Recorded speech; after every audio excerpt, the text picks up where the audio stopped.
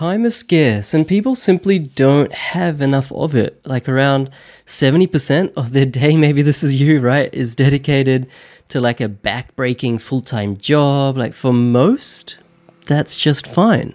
But if you think you can get so much more out of life, like if you truly want to be wealthy, and I don't mean that in like a tacky sort of way, like if you truly want passive income that can support your lifestyle, to be honest, you're in the minority, like the few people who aren't convinced with the corporate system and want more. And if you are in that minority, then you also need the type of education that only people in the minority have. All right, so that's exactly what we'll be going through in this episode. The topic is a really, really interesting one. It's all about display homes. Should you buy a display home? Should you not?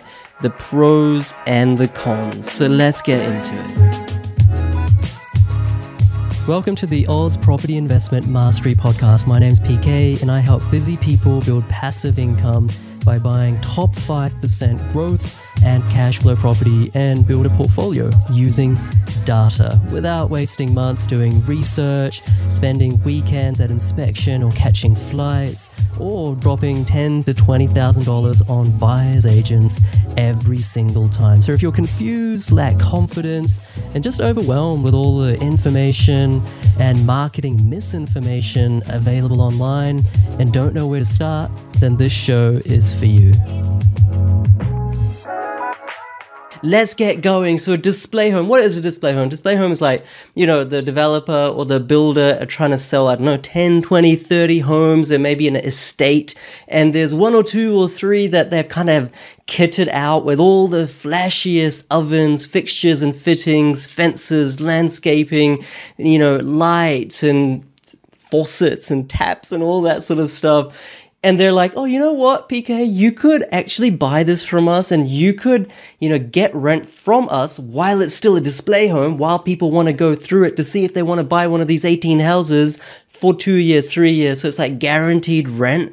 And look, it looks amazing. That's what a display home is. But let's start off with the positives. The first positive, number one, is the inflated initial rent. So the great thing about a display home is that the builder or developer is going to be like, PK, you know what? Like for the first 3 years or for the first 2 years, 18 months, we're going to give you $700 a week, $800 a week, $900 a week, $1,000 a week, whatever that number is, right? Guaranteed rent. So for the average punter, that's like, oh, that's pretty cool. Like we don't have to mess around with tenants. Like this builder is just going to pay us, and it's often more than what the rent would otherwise be. So it's like no brainer in that kind of sense. That's one positive, but I'll come back to the flip side of that in a second. The second positive is that there's better fixtures and fittings. So like you got all the top of the range. Why do they have top of the range? It's because the builder or developer want to impress all of the people. It's like a sales showroom effectively. They want to put all their best stuff in that house,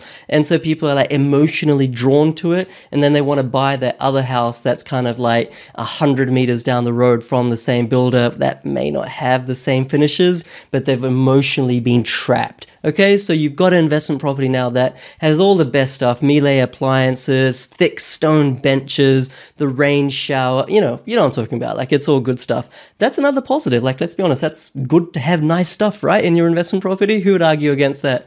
That's the second positive. And the third positive of buying a display home is that it's restored. Oftentimes, most times I would argue, is restored at handover. So that means is like after 2 years, that builder no longer needs it because they've sold all the properties in that street, in that estate, and they're like, okay, PK, over to you now. We've done our lease, and any scratches, any dents, any breaks, just anything that may not be right with the property, we're going to do it up for you and give it to you in like brand spanking perfect condition. Once again, kind of hard deal to turn down. That's the third positive. Now let's go through the negatives. And look, stay till the end because you might think that I'm propagating buying these types of things, and you might get surprised as to why you shouldn't get these or should get these types of investment properties. Stick around. This first negative is overcapitalization. What does overcapitalization mean? It means where you've kind of kitted out the property too much for what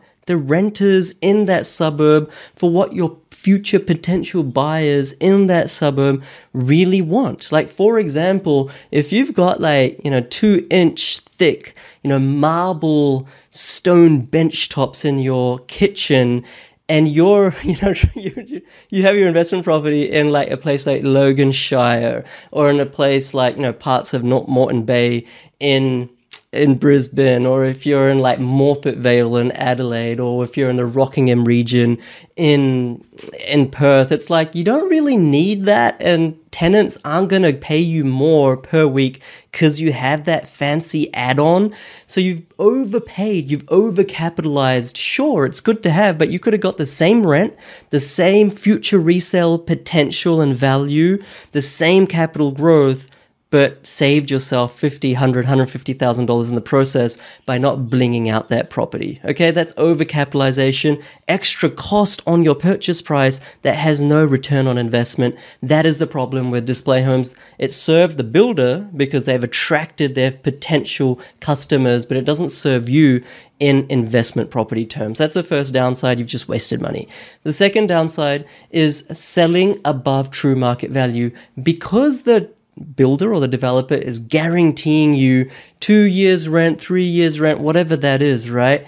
The premium rent that they're giving you, that's already baked in to the purchase price or the selling price of the property. So you've got a good deal because you're getting guaranteed rent, but that additional rent, incremental rent, marginal extra rent has already been put into that deal. So you could have got that for $500K, but you're having to pay $600K, and guess what? You're getting that guaranteed rent, but that is the difference between $600 and $500K. So it's like, it's kind of like you paid them extra only to get that rent back. It doesn't make any sense. You've not got any additional rent from them at all at the end of the day. So you've just bought something over its true market value because it's capitalized and because the additional rent is already baked in. Third downside is the LVR.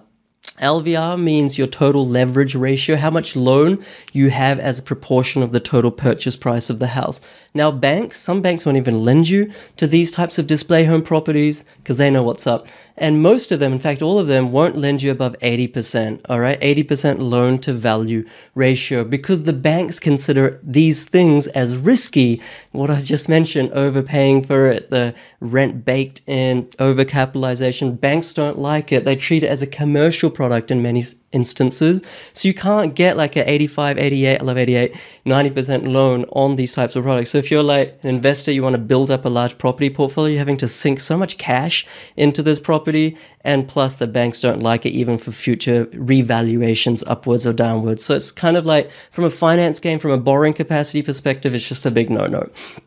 The fourth downside of a display home is that the market rent might actually be quite poor. So I know that you've just got, amazing guaranteed rental for the first 1, 2, 3 years. Okay, you might have got $800 a week, and that was a positive, remember?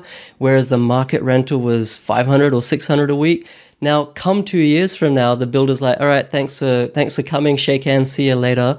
Now your rent actually drops to what the true market level was. Now, a rent reduction as part of your passive income story, that's not a good thing, okay? It's like you've just artificially bought a property based on artificial numbers, not true numbers. And so that's just not a good thing, right? You've overpaid for it. You've paid too much. Your yield calculation was wrong the whole time. You thought it was a 7% yield. It's actually a 5% yielding property. Would you have paid that much for a 5% yielding property? Would you have bought in that suburb for a 5% yielding property? Probably not, okay? So the true market rent is often way lower than what you've got in your rental guarantee. The fifth downside is builder can go bust and you may not even get that rental guarantee. Now you might think, like, this is kind of like, what's the fat chance of that actually happening? Guys, we're living in 2023. Construction costs aren't coming down. They continue to go up. More and more builders are going out of business. They're having to get massive loans from, mezzanine finance from banks just to keep propped up. I think that's what Metricon have done, as many others, massive builders. So if they default, the builder's like, okay, we're bankrupt, we can't fulfill our orders, they're not going to pay you rent. Doesn't matter what agreement you have with them. If they're no longer solvent or they're in administration, you're not getting that rent. So massive risk, especially if you're going with mid-tier or third-tier builders, which is really, a lot of these display homes are by these types of folks as well. Okay, so 1, 2, 3, 4. The fifth downside of display homes is a really poor land to asset ratio. Now, this is not unique to display homes. In fact, all brand new properties by and large suffer from this travesty. Poor land to asset ratio. What does that even mean? It's like buildings appreciate and land depreciates. When you buy a new property, especially a display home that's overcapitalized, you've predominantly paid for the building. Like, let's be honest, right? That rain shower, the immaculate, landscaped garden, the stone benchtop. I keep going on about stone benchtops today for some reason. Like, those are a big deal, right? Like all of those fancy, like amazing plantation blinds, the wooden timber floor. All of that stuff, right, looks great, but it means that you're predominantly paid for the building, not for the actual block of land. We want that block of land, the value of the land, to be more than 50-60% of the total purchase price of the property, because it's that thing that goes up. It's the building that depreciates. All that rain shower, stone benchtop, wooden floor, landscape, all that stuff goes down in value, okay? It doesn't go up. All right, so that's a really, really important downside of display homes. And the last one, I think number 7, is higher insurance costs, right? There's the builder leasing it back from you. There's all these customers that want to buy properties coming through that display home. They're touching stuff. There's public liability, hazard. There's all sorts of stuff that the insurance providers are like, oh, this is like a little bit atypical. It's not typical residential. We would have charged you for, home and contents and potentially landlord insurance $1,500 a year. Bang, we're going to charge you $4,000. I just made those numbers up, but you get the gist of it. So overall, in summary, there's 3 positives for buying display homes. If you're a complete newbie and you want a suboptimal outcome in terms of property investment, you just want to be completely lazy, maybe the 3 positives for buying a display home are ones that you should consider and go off and buy one. But for those of you who have like at least half a knack of buying good investment properties, at least half a desire of building, decent passive income, at least half the intention to build wealth and not leave money on the table, not leave opportunity costs, then display homes are probably not for you. Was that interesting? Do you disagree? Of course, there's exceptions to any rule, but what I've just said applies to 99% of display homes across in Australia. I know if you're new to Australia or you're new to investment property, like I was, like many moons ago, display homes seem to be like the panacea. It's like, it's new, it's brand new, guaranteed income. It's like the builder is like a friendly guy. What could go wrong? Like, this is a perfect investment property. Scratch the surface, you find that true rich, quote unquote, property investors wouldn't even consider this in their wildest dreams. Thank you so much for listening to that one. Maybe you already knew that stuff, maybe you didn't, but I hope you got a ton of value. Regardless, I want to thank you for all of you who keep giving me and this podcast amazing reviews on Spotify or the Apple podcast platform, like this recent one from Michaela. It says, both PK's course and these podcasts are brilliant, the best on property investment I've come across. I love that everything is data driven, brackets, takes the emotion out of property investing and focuses on returns, which is what it's all about at the end of the day, close brackets. So thank you so much, Michaela, and thank you so much, all of you, to continue this conversation. Join me on the Facebook group with almost 30,000 amazing community members. It's called Australian Property Mastery with PK, and also, of course, the YouTube channel with almost 20,000 subscribers now, Australian Property Mastery with PK Gupta. Once again, thank you, and I'll see you next week, guys. Catch you later. Bye.